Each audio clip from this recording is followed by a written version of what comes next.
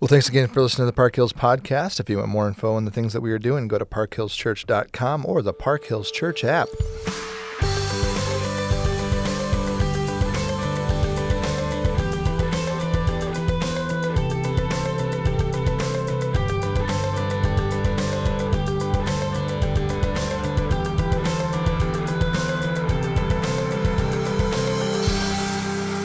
What is happening, Alex? Hey, Chris. Are we doing great? Life is great. Tons of greatness. Yeah. Are we going to tell everybody why we're here right now? No, we Okay. don't need to do that. It's been a frustrating podcasting week the last couple weeks, though. But here we are, Yep, we're here. rocking and rolling like nothing's happening. The Cubs are doing well. Tigers are not. So Man, lost 5 in a row. tells you something about life and where it's at and how you can't really take anything for granted these days. You never know how it's going to go. You never know. They look so promising at the beginning of this year. Wasn't it? Wasn't it? But as a Lions fan, I'm just, I'm used to disappointment. So, Yeah. As You made the mistake of sticking to your Detroit teams. yeah, really. As we look forward to this season, everybody's coming up to me like, oh, you must be getting excited about the Lions. They're going to be good this year. I'm like, nope, we have been trained to not be excited. We're just waiting for the Lions to be the Lions. They always line it up somehow. Yep. Some way. Great teams, when you're losing, they just find ways to win. And the Lions, when they're winning, they just find ways to lose. Yep. Like, there's no way we could pull off a loss in this game. Oh, watch us. Yeah, they're really good at it. We can figure that out. They're good at lionsing things. So, Mark 15, 42 through 47, we're working through sort of an apologetic of why we can trust this account and some of the things that go along with it. And one of the things that we didn't get into in this sermon is the fact that there have been a lot of individuals who have tried to tie Jesus to other ancient myths or other stories. And I think that we probably need to do that a little bit here in the podcast. And so there are some stories throughout history that people have tried to attach to Jesus. And what I mean by that is they have found some story somewhere about some myth or something that has some elements that might very well be close to what Jesus did. That's Right. basically like how to describe this, right? And then they get to this spot and they're like, well, this is what it is, so it's got to be that. And then they try to, diminish or degrade the biblical account with this. I think the biggest one is probably Horus, which, when we dive into this, there's a little meme that you sent me to kind of show me how this is done. So can you describe that meme for me? Yeah, and before we jump into the meme, I think the underlying thought here is if there are similarities between an ancient myth and Jesus, then it must mean Jesus isn't real. Right. And one of the things that we've talked about before is what's so interesting about all these is there is nobody who denies the reality. Well, not nobody, but very few people who deny the reality of a person named Jesus of Nazareth. Sure. Right? This guy living, same with Muhammad, right? Like, Right. nobody says that person did not exist. Now, there are plenty of people who say they weren't who they claimed to be. Right. Jesus wasn't who he claimed to be. But all these ties to all these different deities from Egyptian mythology, Norse mythology, even some Roman mythology too, these are all like completely made up characters. There's no physical evidence of this person ever Right. existing. So there's a difference there. So it's already not an apples to apples thing. Right. If there's something else going on. But then the underlying thought as well, if Jesus has some similarities to them. So one that pops around the internet, and you see, students or young adults, or not even necessarily young adults, but just people who are thinking about their faith in the Bible will see this. There's one here that compares Jesus to Horus, Jesus being written 2,000 years ago, Horus being written 5,000 years ago, and says, so Jesus was born of the Virgin Mary, Horus is born of the Virgin Isis. Jesus' birthday is December 25th, Horus's birthday is December 25th. The North Star led the wise men to meet Jesus when he was born. The Eastern Star led 3 wise men to Horus when he was born. Jesus was taken to Egypt to escape the wrath of Herod. Horus was taken to Egypt to escape the wrath of Typhon, I think is. Yeah. They both taught in the temple as a child. They both were baptized, Jesus by John the Baptist, Horus by Anup the Baptizer. And they performed miracles. They walked on water. Jesus raised Lazarus. Horus raised a guy named El-Azurus from the dead. They both were transfigured on a mount. They both were called the way, the truth, the light. They both were called Messiah, God's anointed son, son of man, good shepherd, lamb of God, the word, the shining star, the light of the world, crucified and buried in a tomb and resurrected. And so the idea is, well, look, they took the historical person Jesus, took the Horus mythology, and just applied it to Jesus, and then created a religion. It's just the new rebirth of the religion. So people will see this and they'll be like, well, wait a minute.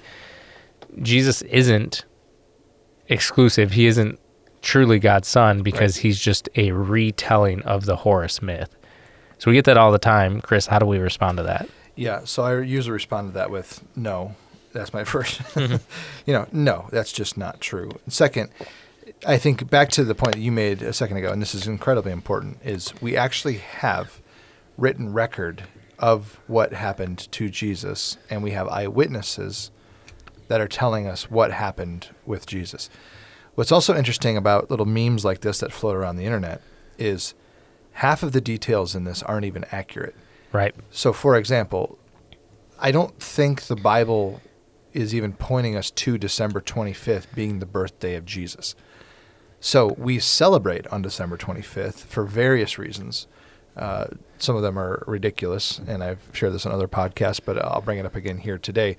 There's this ancient myth of the sun dying on the winter solstice, right? That's the shortest day of the year. Mm-hmm. So in some sense, if you're in the northern hemisphere, the sun dies that day.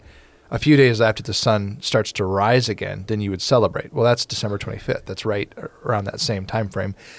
And so the early Christians sort of took that and they attached Jesus' birth date to that celebration, which isn't the worst thing to do because the rising of the sun, we would just change the letter, right, to S-O-N instead of S-U. No, I'm just kidding. This is just an English way of looking at it.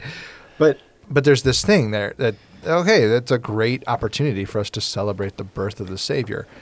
The problem is the Bible, for various reasons, not the least of which the fact that the shepherds are in the fields by night, they probably aren't in the fields in December. Right. So we're probably looking at earlier fall, mid-September, somewhere in there, as a better date. And we all know that that's true, but we still celebrate on December 25th. That doesn't mean his birthday was on December 25th. So that alone is one of those things that I read this chart and I'm like, I see what they're trying to do here, but they've missed it. And some of those, I would say, were borrowed from other religions or thoughts or ideas and applied to Christianity.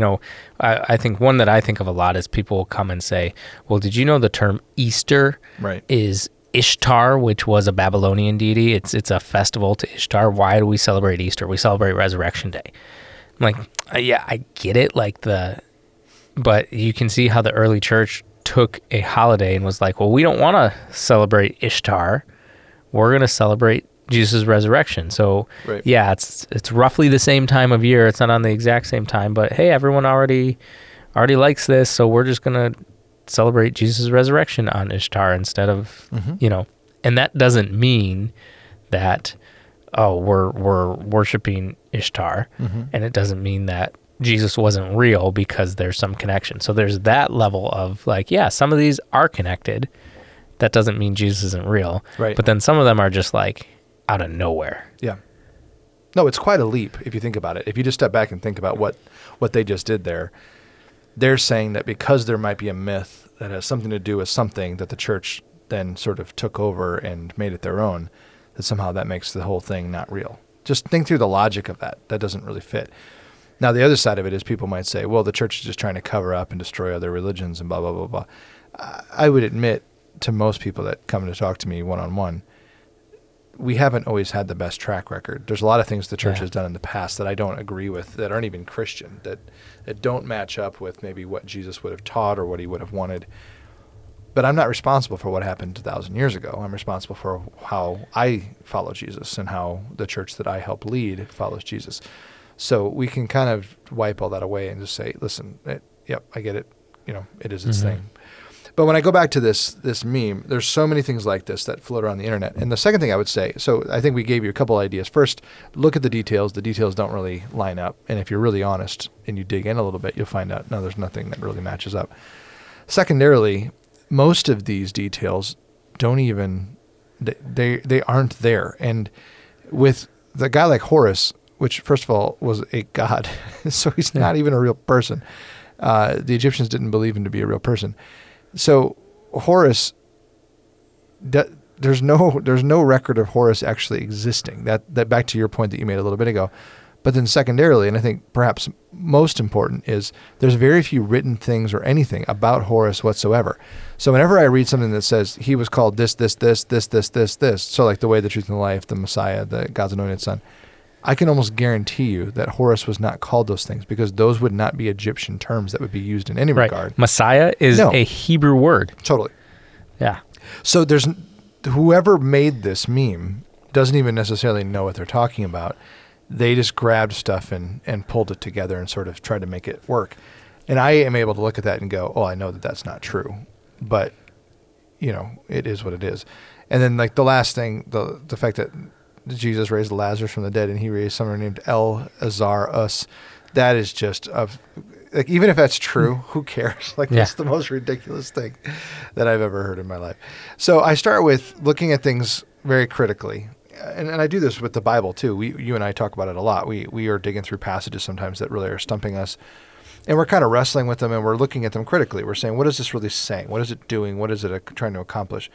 And when I see memes like this, I do that same thing. First of all, I say, you know what? Hey, I don't know that I can buy this. Second, I start to look closer at the details, and I go, no, it doesn't really match up. And then third, I start to think even more critically, and I go, there's no way that any of this works. And then I go, all right, so then I'm going to throw this out and push it aside. But it doesn't deal with the fact, and I do feel like we need to do a little bit of this on the podcast, it doesn't deal with the fact that there are some stories that do match up to Jesus, and what do we do with those? Yeah, I think part of that is, like we talked about, some of those stories do have similarities to things in the Bible, because as Christians post-Jesus, we've adopted some things and just kind of made them our own, whether or not that's good or bad. But another thing that we've talked about is, as these, I think specifically of like prophecies are unfolding, Satan knows what those prophecies are. Satan knows what is coming. There, you have prophecies in Isaiah, even all the way back to Genesis, of what the rescuer is going to look like. Not to get like really crazy, but Satan and his demons are at work in the world. Sure. And so what are some things, Chris, that maybe Satan and his demons are doing when they're hearing prophecies about Jesus? Yeah, I mean, if I were hearing prophecies about God sending his son into the world to do something different, or if I read, Isaiah 40 through 66 about how one day Israel will send a suffering servant who's going to do things differently, what I might do is either, I don't know how to describe it without sounding crazy, but if someone is worshiping another god, whether that be Satan or whatever, if that individual then is filled with ideas from a spirit being, those ideas aren't necessarily true, but they could happen, right? So if that being understands the teachings of God better than maybe a human would, I can imagine a scenario where, and this is true in the ancient world, where you have myths that are very similar all the way throughout all of history in multiple different cultures that all say something very similar to each other, and then Jesus being the real story when that time comes through. So let's say that there was a myth in Egypt that did sound a lot like Jesus. And then let's look at, maybe there's a myth in Babylon that looks a lot like Jesus, or China, or so on and so forth. And what's crazy is I could make a case that the deceiver is actually doing a job of showing everybody this is what God is going to do, because he knows the scriptures better than we do. And then he sort of tries to cut God off at the pass by doing his own version of the story rather than what's true. And then what's interesting is then when the time comes that Jesus would come along, people 2,000 years later would be like, well, look what Jesus did. All he did was copy all these other things, which ironically, all those other things are actually copying what Jesus was ultimately going to do. Right. Does that make sense? Yeah. It's like... Explain it better for people, please. Well, it's kind of like the timeline. We think like whoever came first must have been the real one or something along those lines. And so, well, if there's a story about somebody being born of a virgin and then Jesus, that happens 2000 BC, and then Jesus comes around, the first century, and they're like, well, this is 2,000 years old. That one must be true because Jesus came later. What you're saying is that these prophecies and revelations from God himself were made known before all of that. Mm-hmm. And so Satan very easily could know those prophecies and then kind of insert his version of them as he reveals, we've kind of talked about this, I think in the podcast before about, when, for example, the Vikings are worshiping these deities that they've created, or the Egyptians, right? Mm-hmm. Are these like completely made up, or is there some spiritual force at work that is, say you have, their version of a priest, and that priest is trying to get in touch with the spirit world mm-hmm. and is in touch with the demon, like demon possession is a real thing and demons are real things. Right. And so you have this, whatever necromancer, whatever you want to call them, is in communication, and then these, what we call Thor or Anubis or Ra, these are demons. They know bits and pieces of the true story, so they start inserting that into their own story mm-hmm. so that it looks like they predate. And so that, I'm not going to say that, or I am going to say that could be a very real possibility to some of these stories. But then the other thing I think that we can talk about too is if some of these things, not talking specifically about like prophecies of Jesus now, but some of the historical events show up in a lot of different scriptures. Like one I think of is a worldwide flood. And so all these different religious traditions have a worldwide flood, like the Babylonian Epic of Gilgamesh, right? Yep. That's Babylonian. Yep. They say, well, every religion made up a flood. Well, if every religion has it, maybe it really did happen. Right. And all these spin-off religions that grow as time goes on, they're all referencing the same thing. Right. So I think that almost gives credence to that. Yep. Some of those historical events happening, like a worldwide flood, for example. Yeah, I think to me that's the more compelling possibility. And so as I grew up in the faith, there were a lot of things that were just taught to me, and I know this is true with you too. They were just taught to me, and I just accepted them as truth because they were told to me. It was weird for me and a little disconcerting to find out that some of these things do exist in other religions. That's mm-hmm. just true. It was disconcerting for me. But where I landed and where I settled was, no, I think the Bible's telling the true story. The problem is all of those other faiths or whatever are telling a similar version of the same story. But then the question comes back to, so then what really happened? Yeah. Right? So back to your point, like if a worldwide flood really did occur, which I think it did, and of course that would make an impact on all of humanity. And why wouldn't Noah's children tell Noah's children's children's children's children all the way down the line? Why wouldn't this story just be there?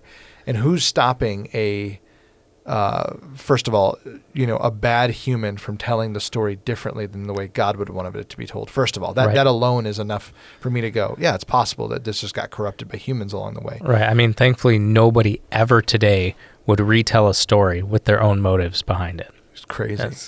I'm just so glad nobody would ever do that. It's just wild.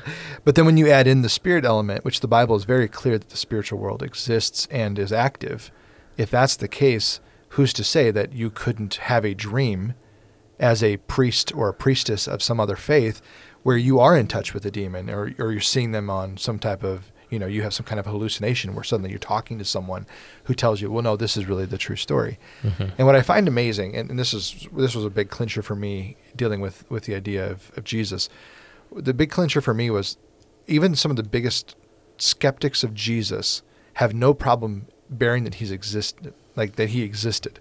And you said that in the beginning of the podcast. The fact that he existed has to be wrestled with. And if he existed and the fact that his books were written faster than, say, Horace, for example, right? Horace never even existed, so it doesn't really matter when they wrote it down because it wasn't true. But with Jesus, we have stuff written within the lifetime of the people that are around him. Right. So they could have said, that's not true, that's not true, that's not true. That didn't happen. If anything, you have those people giving up their lives to say this is exactly what happened. That alone was enough for me to say, maybe there's more to this Jesus thing than I thought. And then as I looked at some of the other faiths and read some of their books, I realized the Bible reads different than the rest of them. Mm-hmm. So there's something realer, if that was a word, about the Bible. I'm going to put my hope in that, not in these other faiths. And that's kind of what helped me land where I landed with Jesus. Yeah, and I think one of the things that gives a lot of weight to Jesus' story also is that Jesus didn't write anything down himself.